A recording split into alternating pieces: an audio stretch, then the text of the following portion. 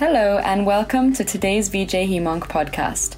We are a global open access video journal bringing you the latest in hematological oncology.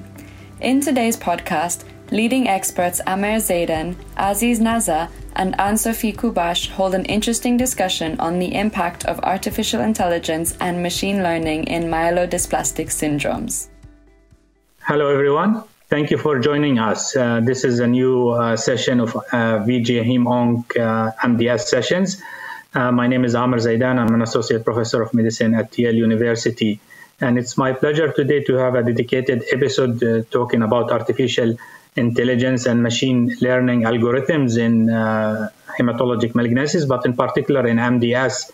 And it's a pleasure to have two experts who are very experienced in this area, who's going to share their thoughts about the current status and the future directions in how artificial intelligence will be incorporated in management of especially myeloid malignancies and MDS. So we have Dr. Anne-Sophie Kubash, who is a hematologist at the University of Leipzig.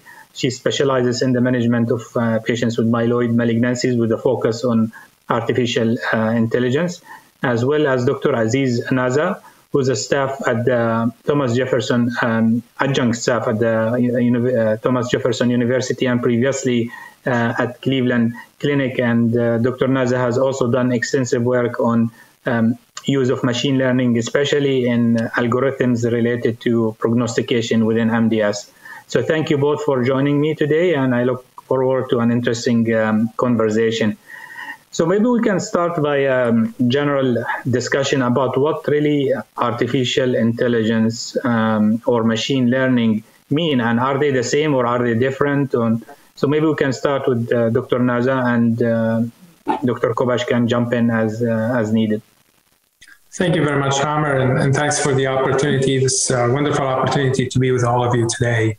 I think sometimes those terminology get confused a little bit, so try to simplify them. So what do we mean by artificial intelligence? So artificial intelligence making machine think and do things like a human without explicitly programming the machine.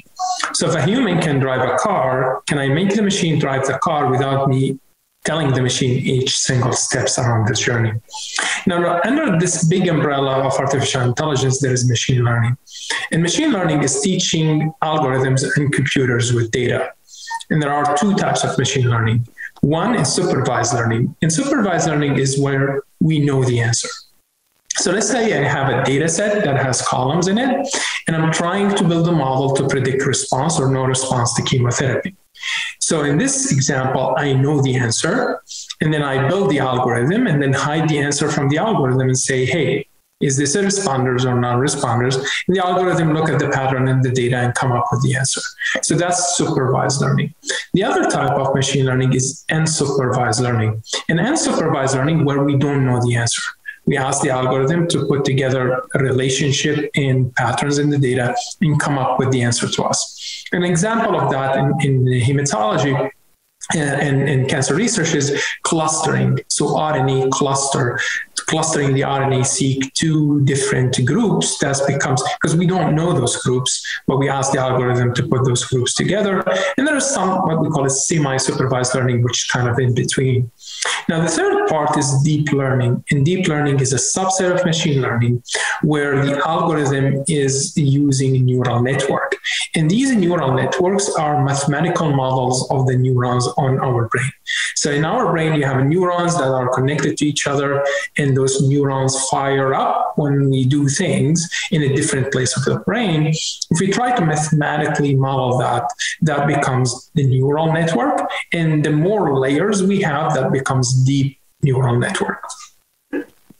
Yeah, thank you so much for such a detailed answer. Anne-Sophie, so this concept, I think, is starting to get into medicine, but many physicians, including hematologists, oncologists, are still not sure how this is going to apply in kind of day-to-day care. So big picture, before we go into the small details of how this is going to work, do you anticipate that these algorithms are actually going to make a major change in how we practice medicine day-to-day and maybe in the next decade or so? Thank you for this very important question.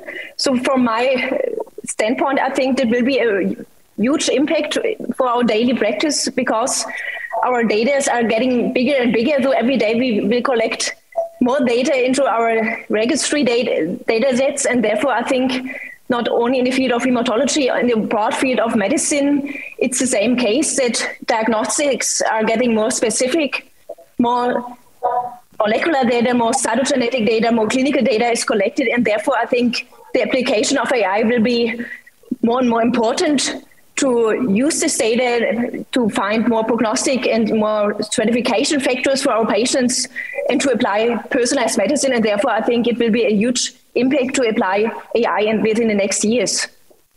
Thank you. Aziz, before we go into hematologic malignancies and MDS and AML in detail, are there currently examples of where these technologies are actually in active use currently in within any branch of medicine, whether it's in terms of prognostication or in terms of therapeutic decisions, or is this still within the investigational realm? Excellent question. So I think overall the journey for AI in healthcare is a little bit an early journey yet compared to the other industries. However, we see some applications that start to surface and make it to the clinic. The hardest part is, can we demonstrate the effectiveness of these algorithms in the clinic? So if you think about radiology, for example, I stopped recently counting, but there is probably around 350 FDA cleared algorithm. And this is important to differentiate. So FDA cleared, meaning that the algorithm could be deployed, but then you always need a human to be part and supervising the algorithm. So these are not FDA approved, they are FDA cleared. Some of these algorithms are already implemented in some hospitals, and some hospitals so benefit and some hospitals did not. So that's one area. We've seen, for example, last year, the approval of the first FDA cleared algorithm to detect prostate cancer on pathology slides. Again, it's FDA cleared. So we see a lot of those algorithms going to start come to the clinic in the next couple of years. The question becomes, how do we implement them?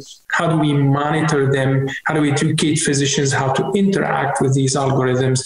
And do these algorithms at the end of the day provide value? And that's to be determined in the next few years.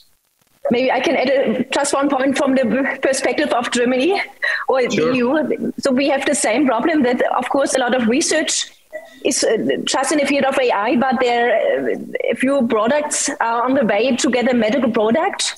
But only if you just went into the clinics. We have a mammography system here in Germany, which is already licensed as a medical product, but this is a huge problem for most of the systems because it takes such a long time. And after the approval, of course, it's not easy to get into the clinic and to find the physicians to work with it. So it's maybe something we can also discuss, how we can make this easier for the physicians to use these new systems. Yeah, are there ongoing efforts like this in terms of, just to make sure I understand, are you saying that the picture can be taken and then artificial algorithm mechanism will read it if it's abnormal or normal without having like a special radiologist review it? Right, it works like this. So the system is evaluating the mammography, and at the end, the physician, of course, gets the result, and there's a possibility to save time because, of course, the radiologists only have a deeper look into the pictures with a problem or with a hint for a cancer. Yeah. So for this is a good example, Amir, of how these algorithms, the clinical application. So there have been multiple algorithms actually to try to read the mammogram and say, this is the birth degree, and then also if there is any spot on the algorithm that has suspicion. Now, in Europe, for example, let's say you take UK, for somebody to read a mammogram, you need 2 radiologists to say this is malignant or this is suspicious of malignancy. So this is why it's important, and I can maybe have the algorithm read one, and then the radiologist read the other one. The challenge in the United States becomes, am I aiding the radiologist or am I just, replacing the radiologist in some instant? And today, those algorithms cannot read the image on their own. So the radiologists still have to read the image and agree with the algorithm. This is why it becomes an operational issue, because if I'm not replacing the radiologist, now how I make it easier for them to read the image, recognizing there are certain true positive and true negative, like any imaging analysis. So this is where differ in the type of the use case that you have and some of the challenges when you take those algorithms to the clinic. Yeah, I think this is a very important point. I'm trying to make like the analogy to, I guess, these Tesla cars where, they are self-driving, but you still need to have a driver sitting behind the wheel. So is that more because there are instances where the algorithm might fail? Or is that more, I guess, from a regulatory point of view that, the regulatory authorities want to have someone who's responsible at the end of the day because they cannot go after a machine like if there's an error. So is this how it's currently being thought of? Are there any studies about how often do you get kind of inaccurate or differences in the read between the machine and the person who supervises it? So, I would love to hear what Anne would say, but I think it's multiple levels to this, Amer. So it's multiple issues, meaning how do we evaluate the accuracy of these models? Because certainly they are not accurate. And you've seen, not all the time, right? And how do you benchmark the accuracy? So the level of, for example, accuracy of a model is a very bad indicator of the model evaluation, because, and that's happened. Let's say you have a CT scan of a bleed in the brain, and 3% of the images will have a bleed because, as you know, it's a rare event, and then the rest will not. So if you have an algorithm saying no, no, no all the time, you're 97% accurate, but your algorithm is clinically useless, right? It's not useful.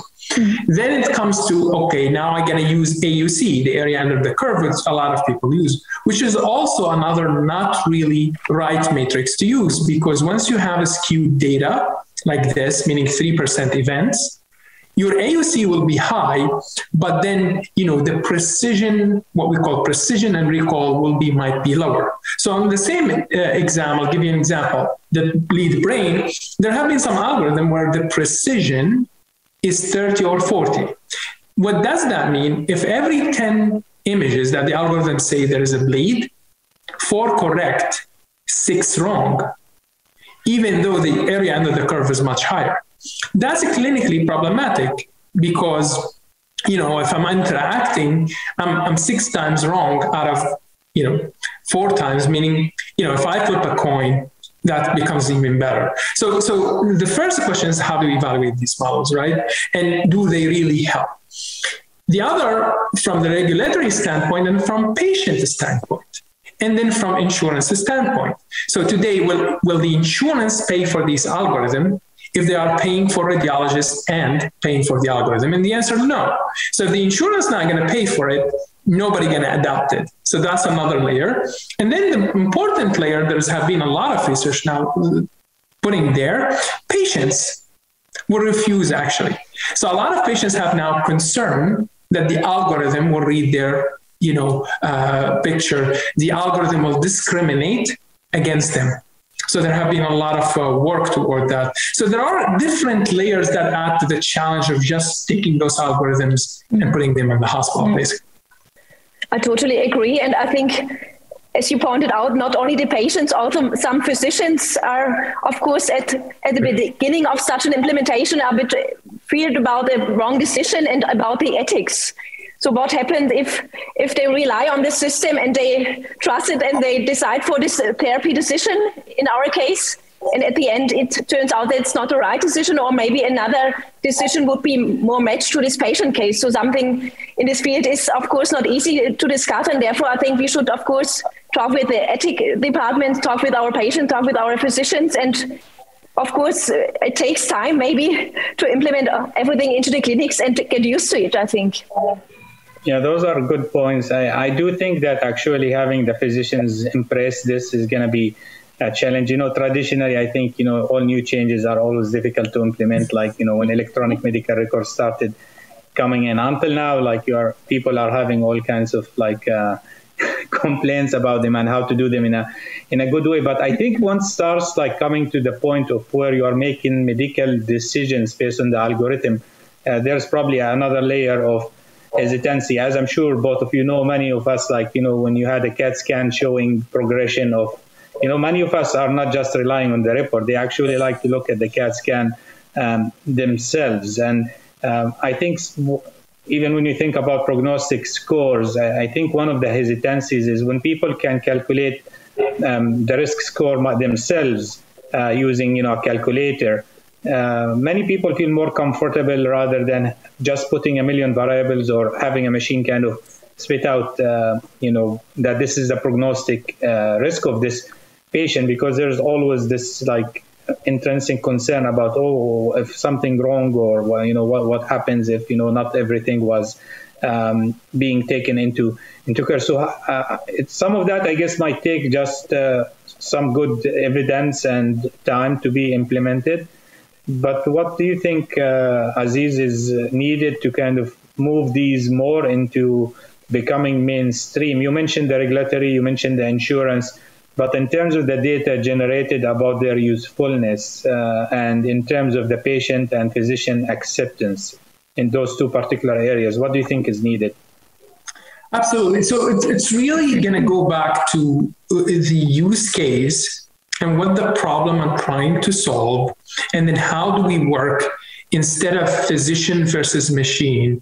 It's a physician plus machine. So it's the concept of me as a physician and hematologist. I'll be better hematologist if I have better tools that equip me to take care of the patient. So I think that's the most important part, because at the beginning of this, a lot of companies and people start, talking about replacing pathologists, replacing physician, and that's not the right context. It's the question, how do I make the physicians more efficient and more, in their work and provide value? So if we focus on the value, that becomes number one question. What do I mean by value? There are a lot of models today build just to build a model, but the clinical value and impact is lacking. This is why you see a lot of these algorithms don't make it to the clinic. And then we also, one of the things was useful to us, we always operate on all models are wrong, but some are useful. So it doesn't mean that the model has to be correct 100% of the time. The question is the outcome of the model, how is going to help me as a physician? And also, how do we benchmark it? So what do you benchmark the model? I'll give you an example. When we built our personalized survival model, the accuracy or the C-index of the model was 0.75. And people say, for survival, we're not talking about 90, we're not talking about 80, we're talking about 0.75. And then said, it's low. Well, what is my standard today? And if my standard today is IPSS and IPSSR, on the same data set, that standard is 0.64, the C-index. That's what I'm using today. Right? So now I'm getting 10% better. Yes, I'm not getting perfect, but I'm getting 10% better. That's number one. Number two, when we put the model out there, how do you use it in the clinic? So we make sure that, how to define higher risk and lower risk. And actually, we demonstrated that when we use our model, the outcome of a clinical trial could have been changed. So now when you start talking about value, when you start showing people value and then educate them how to use the model, eventually they will use the model. Yeah, and we'll be talking about MDS in a little bit, but I want to give Anne the chance, from, I guess, a German system perspective. I think Germany is probably the closest to the US in terms of insurance patterns, because there's a mix of single or a large national coverage, but also a number of private insurance systems. How do you see the intake of new technologies like this within the health system? Is that something that are German doctors more open to, I guess, change, or is that, or the patients, or how do you see this? So I think it depends on the kind of doctor, of course, on the kind of hospital, on this age. So in our young working group here in Leipzig, of course, we have motivated doctors who want to apply AI, who want to apply new digital health solutions. So I think if the physician is motivated and also the patient, also there, it depends, of course, on this age. But we have 40 or 50 years old patients with MDS who just asked me for a digital solution to get the quality of life assessment. So I think it totally depends on both, on the physician and on the patient side. And if both are coming together and are interested in this new solution, I think there will be no problem. And of course, we also have the problem with insurance companies not funding most of the systems. And therefore, as I already told you, it's a long process for the application as a medical product. And after approval, of course, we have a chance that the healthcare system will reimburse most of the solutions, but it takes time. And only a few of these solutions are already licensed here. Yeah, so I think both of you agree that, I think age is a very important factor for the physicians. I guess that applies to everything technology-wise. I think younger people are certainly more open. We can see that also with the electronic medical records and how many of the younger generation physicians actually are very comfortable doing the whole, notes and everything from their smartphones, which is quite impressive. So maybe we can start digging more specifically into MDS, and if there is also some work that you want to emphasize in AML as well, please feel to chip in. And I think the major two areas where machine learning and artificial intelligence has been studied in MDS, and please correct me if there is more, is in the area of prognostication and the area of therapeutic decision. I don't think on the area of diagnosis, which I think actually is a major area of unmet need in MDS, because especially in lower risk MDS, when there is no excess blast, when there is, this dysplasia, and Aziz brought up the idea of there has been always these rumors or people saying machines are going to replace pathologists and they are going to read the bone marrows. And I actually did see it in a couple of meetings where algorithms were used to read the bone marrows for lower risk MDS, but maybe we can start there and then start talking about prognosis and then therapeutic decisions. Aziz, are any other areas that you think it's going to be important? I think you're absolutely right. So if you dissected about diagnosis, prognosis, and then treatment selection / clinical trials. If we start with diagnosis, as you mentioned, Amer, is a big challenge, and at least in MDS. And, this have been studies, and a lot of studies have shown that about 25 to 30% of patients seen at tertiary center, the diagnosis get changed, meaning patients told that they have MDS, but they don't, and vice versa. The problem is identifying dysplasia on the slides become difficult. So one of the projects we have done is one way is you can look at the pathology slides, right? And say, okay, this is MDS versus other myeloid malignancy. The challenge with that we face when we scan that is you have to label. So you have to teach the computer. So think about it like teaching pathology resident about the blast. Now you have to label all those and try to teach the algorithm, which is really hard to do. And you could pull up 3 pathologies, and in each one of them, in terms of blast or dysplasia, they're going to disagree. So we took it a step farther, actually, and this was a collaboration between US and Europe, where we said, can we use CBC and genomic data to say this is MDS versus other myeloid malignancies? So we built a data set from Cleveland Clinic at the time in Munich Leukemia Laboratory, in the University of Pavia in Italy, and we validated the model externally from data from Munich Leukemia Laboratory. What we showed that we built an algorithm that can take CBC and differential in small set of genomic data and can tell you this is MDS versus other myeloid malignancies like MDS, MPN, ICAS, CCAS, and others in a 96% accuracy. without doing a bone marrow biopsy. So it's not 100%. Now, how would you use that in the clinic? One way you could say, okay, I can use the algorithm to screen those patients. And then with the help of pathologists, you could bring up the confidence of the pathologist, because sometimes you get a report on a lower risk MDS.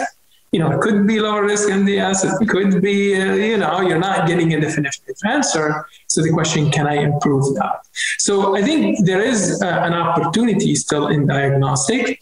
And then the flip side to that is, can I use the image to predict molecular subtypes? So one of the projects we were working on, this is not published, is can I look at the pathology slide and say this patient has TP53 mutation, and what that will be and what the accuracy will be. So I don't have to wait for the whole genome sequencing panel. About in Germany, and Sophie, are there like efforts to try to kind of use these algorithms for diagnostic purposes within MDS, AML, or other myeloid malignancies? So within our group, we are working on not on the diagnostic field, we are working on the therapy decision field. So since around 1.5 years, we are building a AI-based therapy decision tool where we try to integrate as much as data we can collect into the 3 years' time. And this therapy decision tool should be for patients with MDS, myeloma, and AML. And hopefully at the end of, after this 3-year funding period, we hope that for every patient, with every molecular feature, with every biotherapy entered into the system by the physician, this is our approach. Hopefully it will get a result based on case-based evaluation. And at the end, hopefully we will get a personalized treatment decision, trying to find the best fitting therapy for this individual case. This is something we are working on. It's already not published because we are still working on this field and we are trying to match the data sets, but this is something we will see within the next years. Hopefully it will work and it will also get therapy decision more faster and maybe more accurate. This is our aim.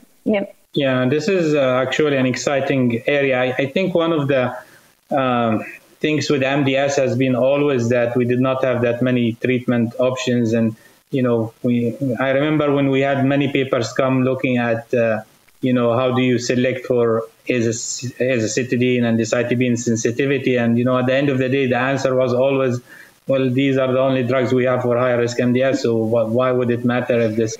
So I think this might be something that might change now that we have more drugs that are being tested and hopefully new drugs will be approved. But I suspect some of that will actually apply very well in AML and multiple myeloma, since there's a large number of new drugs. And we are actually starting to face, clinical dilemmas in terms of how do you choose the initial therapy, how do you sequence it, because there are so many different now drugs and not enough trials to answer all the clinically important questions. So I think these algorithms are certainly going to be important. Aziz, you've done some prognostication work using the machine learning. So before you go into the details, I just want you to address this bigger picture issue of you touched on it a little bit, is that people are saying that the incremental value might not be that high, and why should we spend all this time and effort and implement these algorithms if the incremental value of doing all of that is going to be minimal? And similar arguments were made about the genetics, that at least in MDS, the blast count, for example, used to be a very major proxy of prognosis, but then we realized that karyotypes are actually more important, and then molecular data started coming in, and the dilemmas have been, how do you integrate all of this? So how do you see the incremental value of putting all of this together and then using machine learning to integrate it? Absolutely. That's an excellent question. And I think if we start from what's the problem we're trying to solve, and then how we could solve the problem. So what we realized is, if we look at our current standard systems that we use to risk stratify patients, we typically, as you know, in MDS, we say higher risk and lower risk. And the treatment algorithms for those patients are different, right? So we tend to be more aggressive with higher risk patients. We tend to be more like observation, less aggressive with lower risk patients. And that's a very important point, because what it says, if I get the prognosis right, I get the treatment right. And if I get the prognosis wrong, I get the treatment wrong. In other words, if I label the patient as a higher risk, but the disease is behaving like a lower risk, then I'm over-treating that patient and vice versa. It turns out if we use our IPSS and IPSR system, and in multiple publications we have shown that about 20 to 25% of those patients say higher risk. In fact, they are lower risk, and then vice versa. So about those 25 to 30%, they're getting the wrong treatment. So the question becomes, can I be more specific about my prognosis? The other conversation that actually led to build the personalized model, that a lot of patients start realizing that, okay, look, you're telling me I'm a higher risk, but you're giving me general numbers. What is my number, my specific number? So we start seeing even patients in the high risk group, they have a lot of heterogeneity. They behave completely different. So that's raised a question, can we build a model that can give you personalized prediction that is specific for a given patient? And would that improve the current standard that we have? Which led to the project that we pulled together an international data set to build a machine learning model that uses CBC, demographic data, and some genomic data, and then going to give you this survival probability that's specific for a given patient. Well, we demonstrate a couple of things to go back. Okay, now we build the model. How do we evaluate the model clinically?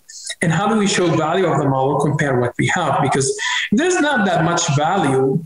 You know, the whole purpose is not to use machine learning to use machine learning, is can I provide value doing machine learning, not doing traditional statistics? So what we showed, number one, as I said before, that the C-index, the accuracy of the model significantly improved compared to what we have today, again, the standard IPSS and IPSSR. But also what we showed, that we took the data into data from prospective clinical trial. That prospective clinical trial was randomizing AZA to AZA versus lenalidomide to AZA versus vorinostat. The trial was negative. When we took that data, it was a small patient cohort, 75 patients, who have a clinical and genomic data that qualify to be applied to our model. Interestingly, as you know, this trial was designed for higher risk MDS. And what we found, 67% of those patients actually lower risk by our model, not higher risk. Now, why this was important? Because if you take the patients who has higher risk by our model and the IPSS, the combination of AZA lenalidomide almost doubled their survival compared to AZA alone. Wasn't statistically significant because the numbers are small, right? Where the opposite happened on the lower risk. The lower risk actually get harmed. Their survival with AZA was about 24 months. With the combination was about 16 months. So you can see here, we're not using the right patients to the right treatment at the right time. And this is why with that model change how we look at clinical trials today, and how do we actually risk stratify them based on the new model. So that was kind of the added benefit compared to just using traditional statistics and traditional modeling. So, and Sophie, like for, and Aziz started touching on these therapeutic decisions and how potentially they could be influenced by these algorithms. So maybe you can tell us more about like how are you going about designing this therapeutic decision tool that you are using? I think you mentioned it's for AML, MDS, and multiple myeloma. Right. So we named our tool KITE. So KITE will be a decision tool for physicians, especially hematologists in outpatient centers, but also in inpatient centers in big university hospitals like here in Germany. And we think that something like KITE will be useful in a tumor board setting where, of course, we discuss our patients, and there could be an evaluation of KITE guiding the treatment physician by these AI-based, case-based evaluation. On the other hand side, we can think that we can support outpatient centers, like hematologists in the outpatient center, using this KITE system also to get the right treatment decision for their patients. And how we build the model. So since the last 1.5 years, our main focus was on data harmonization. So we, of course, talked to a lot of patient registries. We tried also to include a lot of clinical trial data. Of course, also matching these data sets into our system. And at the end, the most important case is that our registry data, of course, should contain the response evaluation. So this is something a lot of registry data is missing. So we know the treatment line, we maybe also know the duration of treatment, but in a lot of registry data, there was no evaluation of treatment response, and therefore it was not easy to collect this data. But now we are in a point where we think we are ready also to train our models, and hopefully after 1.5 years, then will be the final phase of our project. It will be applied to the physicians and will be like in a pilot testing phase applied into the tumor boards and in the outpatient center. So this is our aim, and we are working hard on it. Yeah.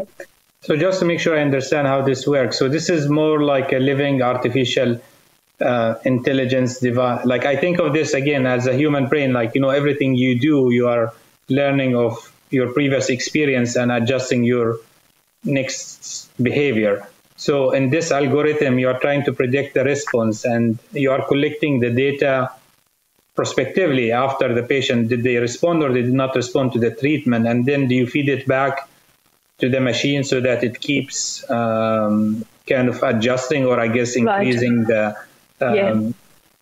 applicability of the next prediction, right? Right. This is completely right. So the system is learning from these case-based evaluations. So so more patients are entered into the system, it will be more accurate, and therefore we think after the rollout phase where physicians are working with the Kite system, it will be getting better and better. This is our hope. Yeah. Perfect.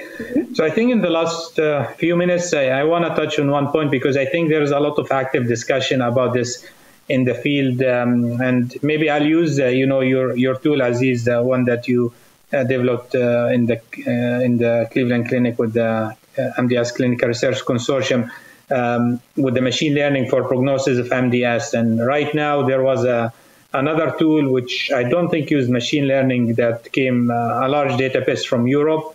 And then most recently we had the molecular IPSS, and I don't think this one this was not like, this was no like a regular statistical modeling, but they used I think a large number of basically variables, but they did not use machine learning or artificial intelligence. And then you have like these two camps, or which one should be used. And I suspect the same thing is going to happen with therapeutic algorithms. And so how do you see, like, what is the best way of having people kind of have a consistent way of approaching this, rather than people using this algorithm and other people using that algorithm?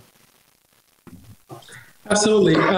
So this is really important, right? Because the last thing we wanted to do is to have multiple algorithms and people applying multiple models. We want one unified model that everybody agrees on. Also, you brought up a very important point. How are these models easily to be used in the clinic? Because, one of the European tools, it has like 60 variables or more. The IPSSR molecular has also a lot of variables. And a lot of people don't want to just sit and click and spend like 15 minutes putting variables. We were very careful when we designed our model to come up with the least amount of variables that will give me the highest accuracy or the highest impact. To keep in mind that, adaptability to a model is as important as the accuracy of the model. And again, if you have 60 variables, nobody can adapt. It's going to be really hard to adapt to these models. So I think there will be some research to try to compare the model, but part of it, not just compare the accuracy, because they might be the same level of accuracy, C index or whatever evaluation. Also, how do I use them in the clinic and how easy it is for me to use them, and would the physician use them? Because we all recognize that we need to move from the IPSS and IPSSR for multiple deficiencies we talked about. The question, how do we move to the next level, basically? Yeah, following on the same theme, and Sophie, so I think maybe we can use your tool as an example, like for these therapeutic decisions. And I think physicians, if you have like 50 variables that you have to enter to kind of come up with which treatment I'm going to use. And let's assume for the sake of discussion here that we have multiple treatment choices for higher risk MDS. And so are you designing your tool, or are there attempts to design this tool where it extracts a lot of these variables automatically from the medical record? For example, the path report probably has, 20 different variables between the blast count, the degree of dysplasia in each line, some fibrosis, other things. Does it extract it automatically and then gives a decision, or do you have to actually manually enter every single variable? Because I do agree with Aziz that even if this is the most accurate tool, it's going to be very difficult to implement from a practical point of view for wider use.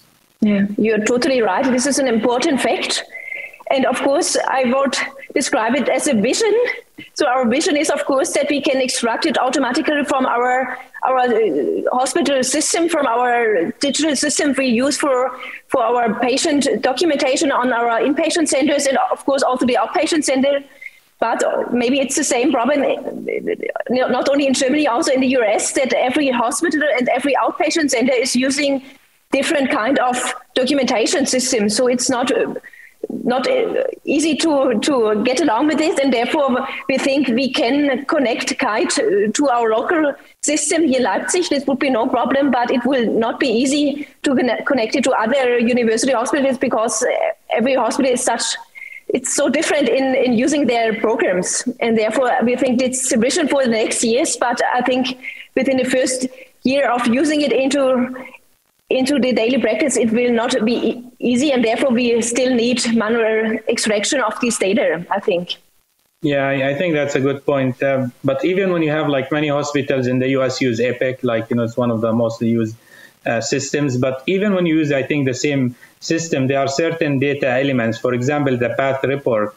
I think you have to even develop algorithms to how to extract the data, because it comes in a PDF. It's not each, fibrosis, yes or no, or it's not done in a way that you can extract data easily. And I think that's a big challenge, because I think to make these things work, you'll need algorithms that actually read these reports and are able to automatically extract the relevant data without a person reading the report and then entering the data, which I think is another layer of kind of complexity that's added. So I think we are coming to the end of this discussion. I just want to give you the opportunity to close with any additional thoughts that you might have. Maybe I'll start with you, Anne-Sophie. Thank you. Thank you so much for this very interesting discussion. So I think maybe as an outlook, a future outlook, we saw that the future can be bright in the application of AI in medicine, and especially in the field of hematology. But maybe this is also a learning point from our development of Kite, that a good registry and good patient annotation will be much more important for the application of AI in medicine. And therefore, I think maybe this is also a learning for other physicians watching our video, that it is very important to collect patient data on a regular basis. And then at the end, hopefully we can use these data sets for training data sets for the application of AI. Awesome. Thanks, Anne, and thank Amer for the opportunity to be with you in this lovely discussion. I always end any talk I give is like the electric light did not come from continuous improvement of candles. So if we really want to improve the outcome for our MDS patients, and we certainly need to, because we have not moved the needle that much even in the last decade or so, we really need to embrace the novel technologies. And I'm not saying it's going to be the answer, I'm not saying it's going to be the cure, but really we have to take giant, big steps, bold steps to change how we think about diagnosis, prognosis, and selection of therapy, and start to embrace more digital technologies, as AI, one of those technologies, and hopefully to leverage that technology to get us to where we need to go faster and better. Yeah, no, you're absolutely right. And I think these concepts of incremental change and evolution versus revolution and disruptive technology, I think all of these are going to be really, I think, important, because, I think a change in medicine is generally, has historically been somewhat, I think, gradual. So major disruptions take time, but I hope it's going to be happening in a way that will make life much better for patients and for physicians, clearly. Thank you so much. And this takes us to the end of this session of VJ Him Onc MDS sessions. And we will catch you next time. Thank you so much. Thank you. Thank you. Thank you so much for listening to today's podcast. We hope you enjoyed. Be sure to follow us on Twitter at VJ Hem-Onc and subscribe to VJ Hem-Onc podcasts on Spotify, Apple, and Podbean. Until next time.